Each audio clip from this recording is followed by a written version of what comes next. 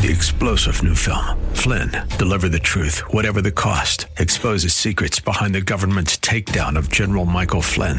Flynn knew what the intel world had been up to. He ordered the first audit of the use of contractors. This set off alarm bells. He told the truth. He was the most dangerous person for Donald Trump to hire. They had to get rid of Flynn. Flynn, deliver the truth, whatever the cost. Available now. Watch it today. Go to salemnow.com. salemnow.com.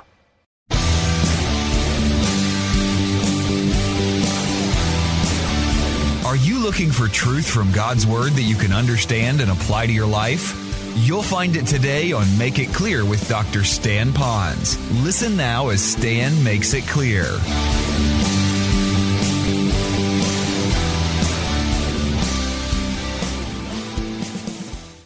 Carol, what is your favorite house color that's painted out here?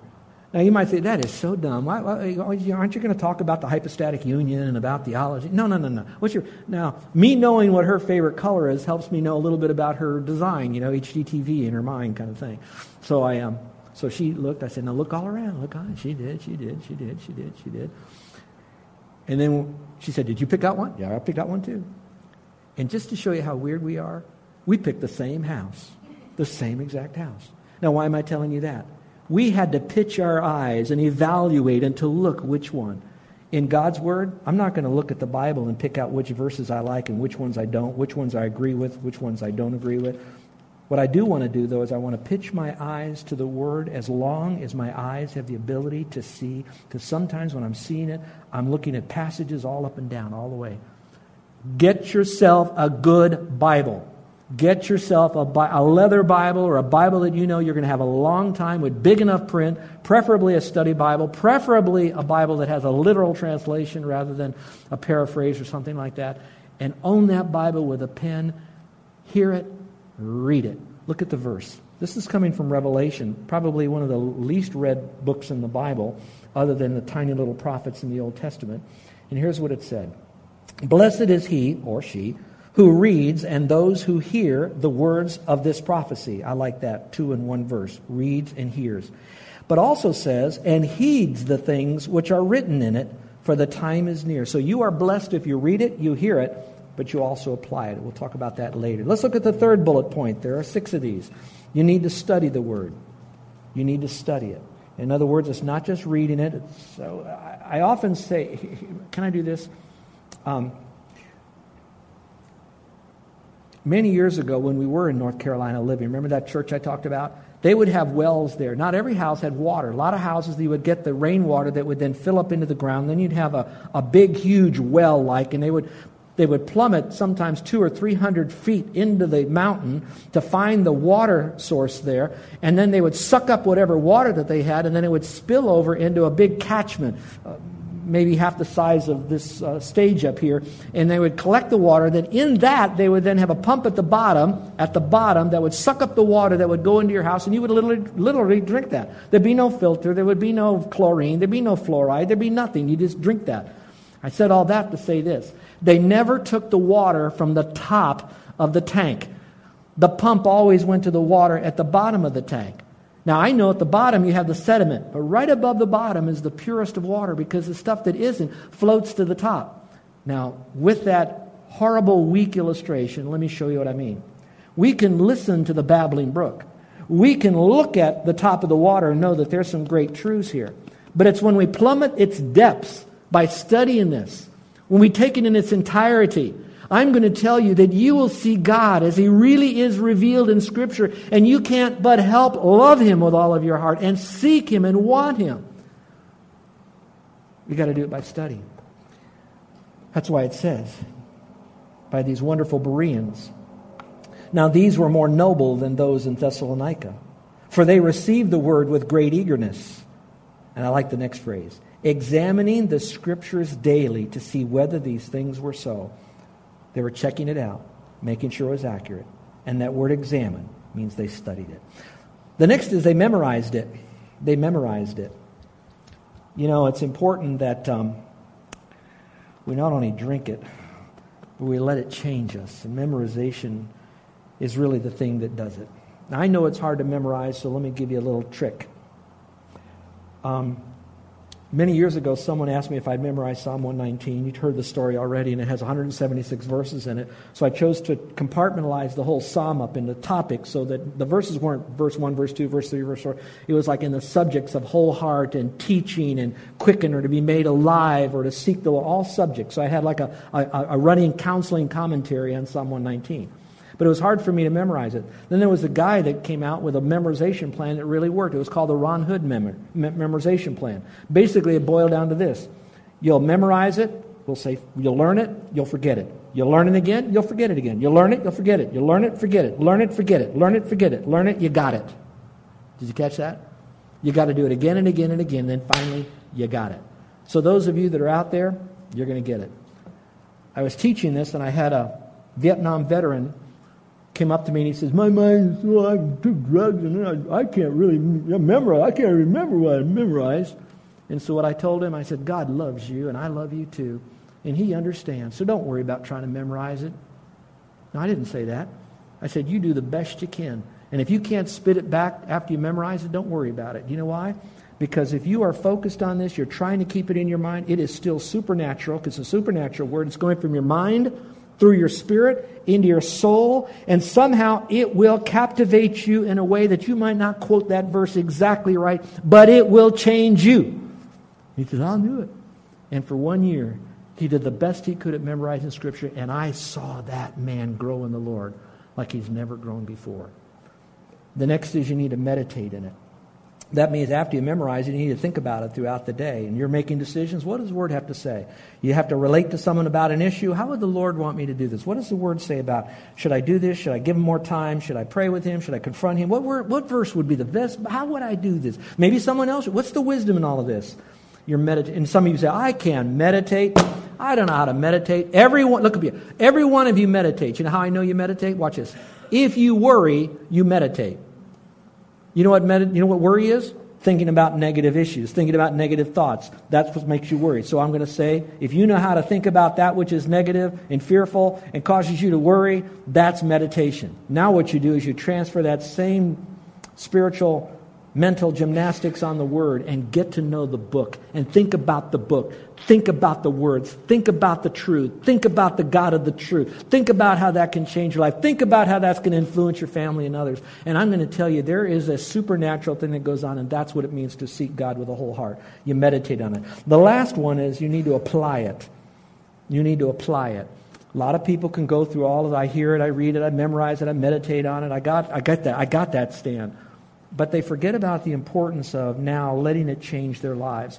If you will, look at the verse there, James 1:22. I could not commentate on this any better than what the Word of God says right here. So I'm just going to read it to you. And I want you to think in terms of the importance of applying it and what is God telling me about doing it. In other words, you engage God, you know God, wholeheartedly seek Him when you are applying it to your life. Here is what it says, James 1:22. But prove yourselves doers of the Word, and not merely hearers who delude themselves. For if anyone is a hearer of the Word and not a doer, he is like a man who looks at his natural face in a mirror. For once he looks at himself, gone away, he immediately forgets what kind of person he was.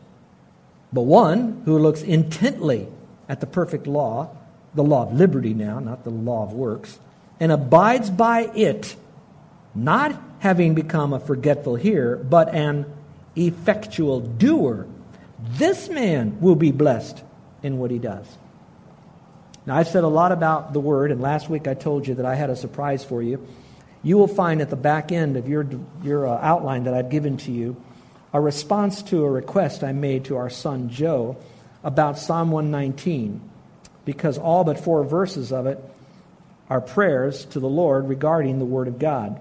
And so I asked him to do a study with no help from me, just with his Bible. He's got a study Bible. He said, Dad, I just went to the Word. It's taken me a week. I pondered it. I thought about it. I compared Scripture. And then he responded by writing to me an email, which you see here. Now, I know some of you want to read it, but I'd like you to maybe read it a little bit later because I want to finish my 2 points. But what it is on is simply this. It's on knowing the Lord wholeheartedly, especially as the Word of God is the catalytic agent of knowing the Lord from Psalm 119. You look at that. Let's go to the next principle, shall we? Principle number 4. These will go more quickly because these are built upon the foundation that took more time to lay. We seek God wholeheartedly by surrendering with brokenness to the lordship of Christ in our life. Now that is primarily spoken to those who know Christ as Savior. If you haven't trusted Christ as Savior, your surrendering to His lordship means this. It means that you believe that Jesus Christ is God. He is large and in charge. He is all God. You surrender to Him. Not that He's owner of your life yet necessarily, but that He wants to own your life, that He has a plan for your life. And for you to engage that, you are going to obey the Lord to get saved. And what you're going to obey Him in is this. When He says, believe. And when He says, believe in me, you then respond as He is the Lord in obedience to Him by placing your faith alone in Him. That activates now the Lord really practically in your life for all eternity in this special way. Now, for those of you that know the Lord, I want you to know you got saved by believing Jesus is the Lord who died and rose again. But I don't want you to compartmentalize your life and simply say, yeah, He's my Savior, but I'm going to go ahead with the rest of my life.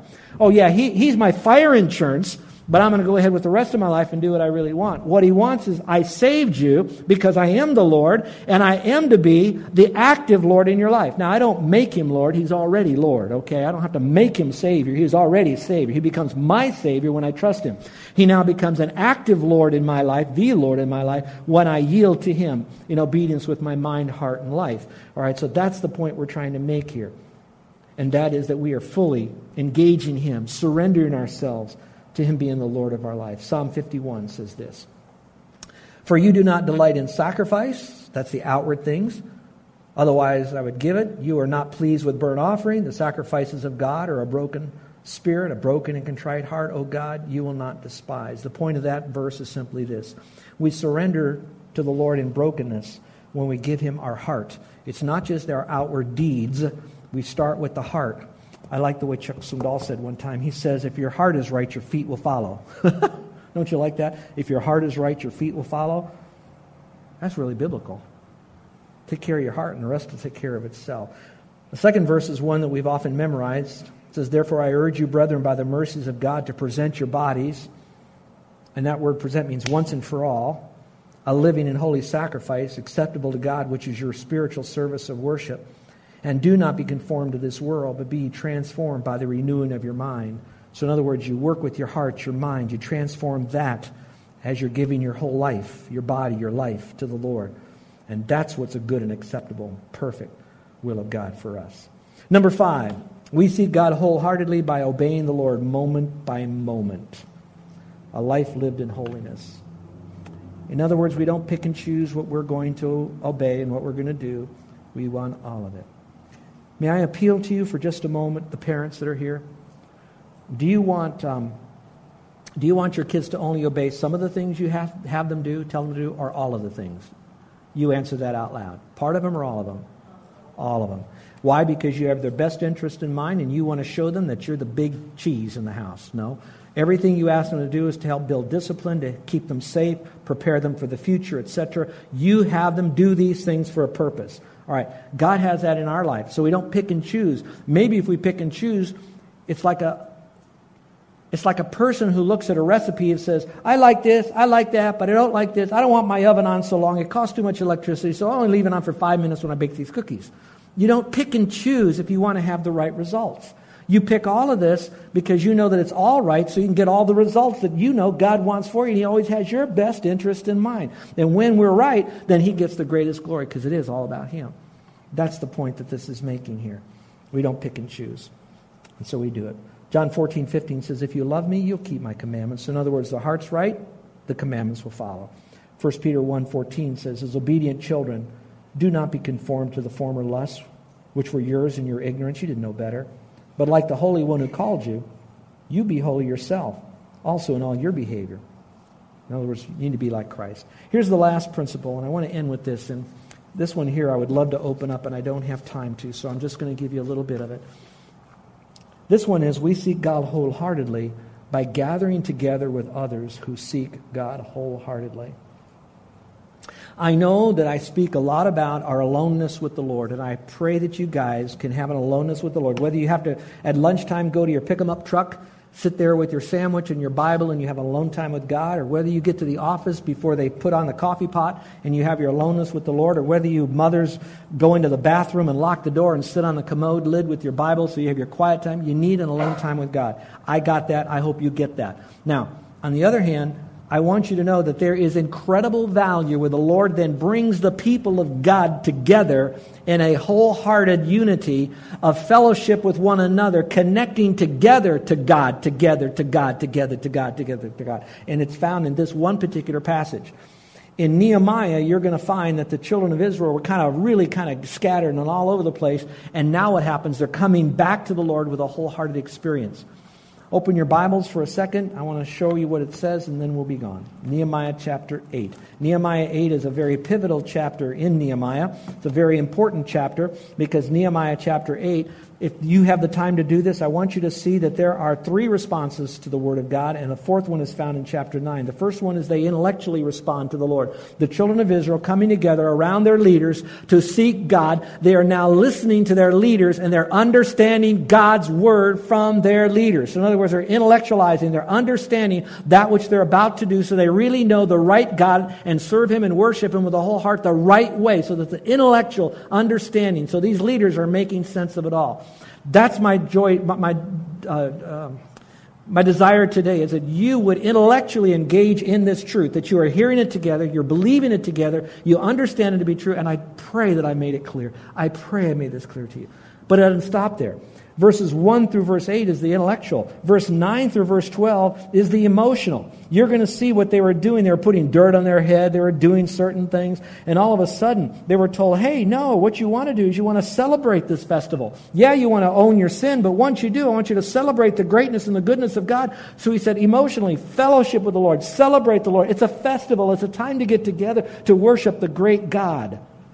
And so when we come here to church together, we come together because we want to know truth. We don't miss Sunday school. We come to the services. We want to hear the Word of God. We want to talk about God's Word. We want to know. But then we also want to emotionally engage it. Whatever your personality style is, it's a time for us to do business with our sin. We confess it.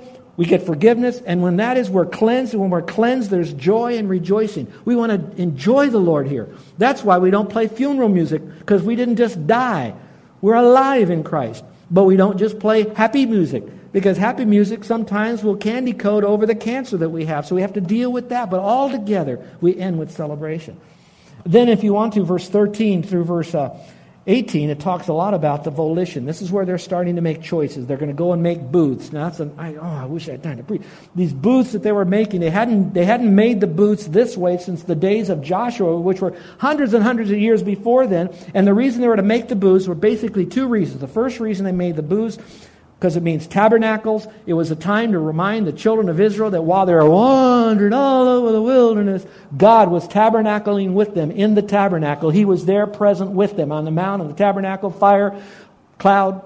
The second, it was done at the festival of when they were bringing in the harvest in September and October, to remind them that God not only protected them, not only led them, not only was with them, but also provided for them. So they were then to make these little booths to kind of remind that when you have a booth, that's where you live, that's where you are. It's a tabernacle. And that's to remind them, not the booth so much, but the booth reminded them of the tabernacling of God, that God is right there in their presence. Stay with me.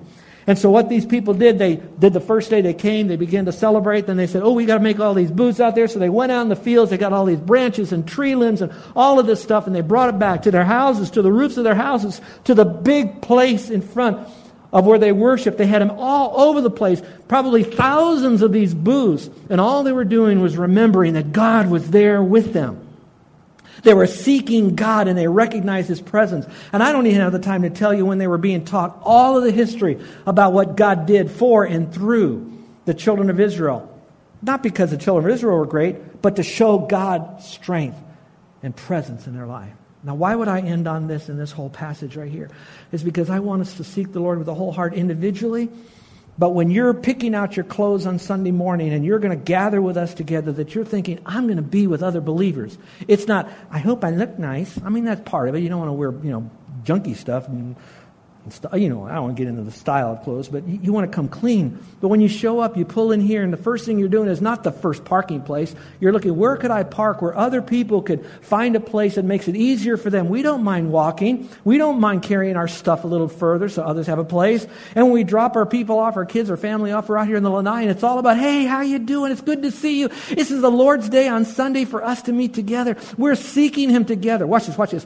We don't want to do anything in the fellowship time, the classrooms, the parking lot, even in your own cars and living rooms that will hinder that person for perhaps seeking God. So we want to seek Him together, and we're going to do what we can to make that path as straight as we can so we come in. Then when we arrive in this room right here, it's not about, oh God, worship, where's my seat, and how's this going? It's all about the Lord. Now, that doesn't mean we can't talk about some of our life that week, but remember, think.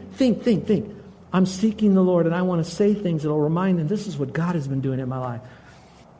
I think I gave you enough for today. I pray now that our church would start first as an individual, that we would seek God wholeheartedly. First, if you haven't trusted Him as your Savior, please run to Him right now. You do not know when your heart will beat its last heartbeat. And if you do not know Christ, you will spend eternity separated from Him in a Christless place called hell. Run to Him and throw yourself on Him in total dependent faith and faith alone. Not your works, not faith and your works, but your faith in Christ. Once you've done that, you keep that. You loved Him because He saved you. It was His goodness that brought about a change of mind in you. Now remember His goodness for the rest of your life so it completely changes you and you seek Him. Not so that you have a spare tire when you have a wreck. It's because you want to enjoy Him forever no matter what life gives you, because it's all about Him. Let's pray. With heads bowed and eyes closed. I kind of spoke a lot now. Now let me be quiet for a few moments.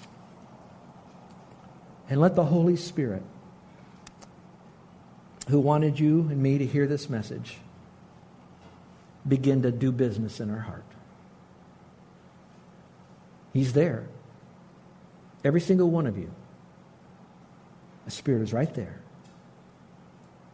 I want you to know that Almighty God sees you alone as an individual right now. He's right here. This is not like going to a movie where we all kind of saw the same show. We're in the same room. We heard the same message. But God is right here with you right now. This is His message to you and to me right now. If you're struggling with the connection of this message to you, I urge you, in all the love that I can express to you, I urge you to seek someone who knows the Word that can help you navigate through that you're going through, all that emotion, all those thoughts that you might have, all the confusion you might have right now. But don't dismiss this. Please don't. Don't wait. Ask yourself, why did God bring me here today? Why did God have Pastor give me this message today? What about this message today that God wanted me to hear? Make a difference. If today's the day you are going to the Lord and placing your faith alone in Him for the full forgiveness of your sin, I'm going to hang around afterwards. You come on up and shake my hand and tell me, and we'll have a brief little time together. Or maybe on that little card that you received in your bulletin or worship folder there, put your name on it. Check it off on the back. I believed in Christ, and leave a number, and maybe I'll reach out to you. And somehow, I'd like to know if you trusted Christ. I'm here for you. Those of you that are wanting to seek Him wholeheartedly, today's the day you've got to offload some stuff, change your calendar, work with your schedule, figure it out. And I'm going to tell you, as you grow in your intimacy, it becomes easier and easier, although the temptations to step aside becomes greater and greater. You will enjoy Him and know him forever. He is altogether lovely. Our gracious Heavenly Father, I thank you for today, and I thank you the way that you never leave us nor forsake us, and that, Father, that if we seek you, that we will find you and you will be found. And so, Lord, I thank you for that. I thank you for the promise that you so carefully give to us in your word. And now, Lord, I pray that out of these 6 principles of seeking you with a whole heart, that you now, through your Spirit, will reveal to us areas that we need to get more in line, because at the bottom of our life, when we seriously consider all this, Father, I believe we're smart enough to know that it really is all about you, and we do need to seek you wholeheartedly, and we want to. So, Lord, help us now. Father, we love you. In Jesus' name, amen. You're listening to Make It Clear with the teaching of Dr. Stan Ponz, founder of Make It Clear Ministries. Make It Clear is dedicated to taking the Word of God with clarity into every person's world. It is the support of listeners like you who make the ministry of Make It Clear possible. You can provide your tax-deductible gift to Make It Clear online by going to makeitclear.org, or you can mail your gift to Make It Clear, P.O. Box 607901, Orlando, Florida 32860. Thank you for helping us make it clear. If you would like to have Dr. Ponz speak at your church or event, please send us an email at tellmemore@makeitclear.org. Thank you, and remember to make it clear.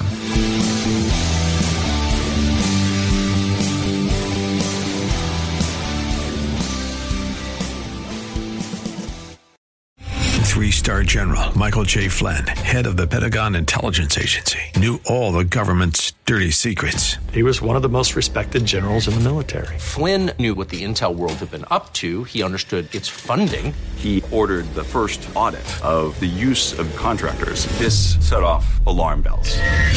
The explosive new documentary, Flynn, Deliver the Truth, Whatever the Cost, uncovers the facts behind this scandal. Flynn told the truth. He was the most dangerous person for Donald Trump to hire. I find out the worst enemy that I'm going to face in my life is right here in America. They took my assessment and they wanted me to change it. And I was like, I'm not changing it. They had to get rid of Flynn.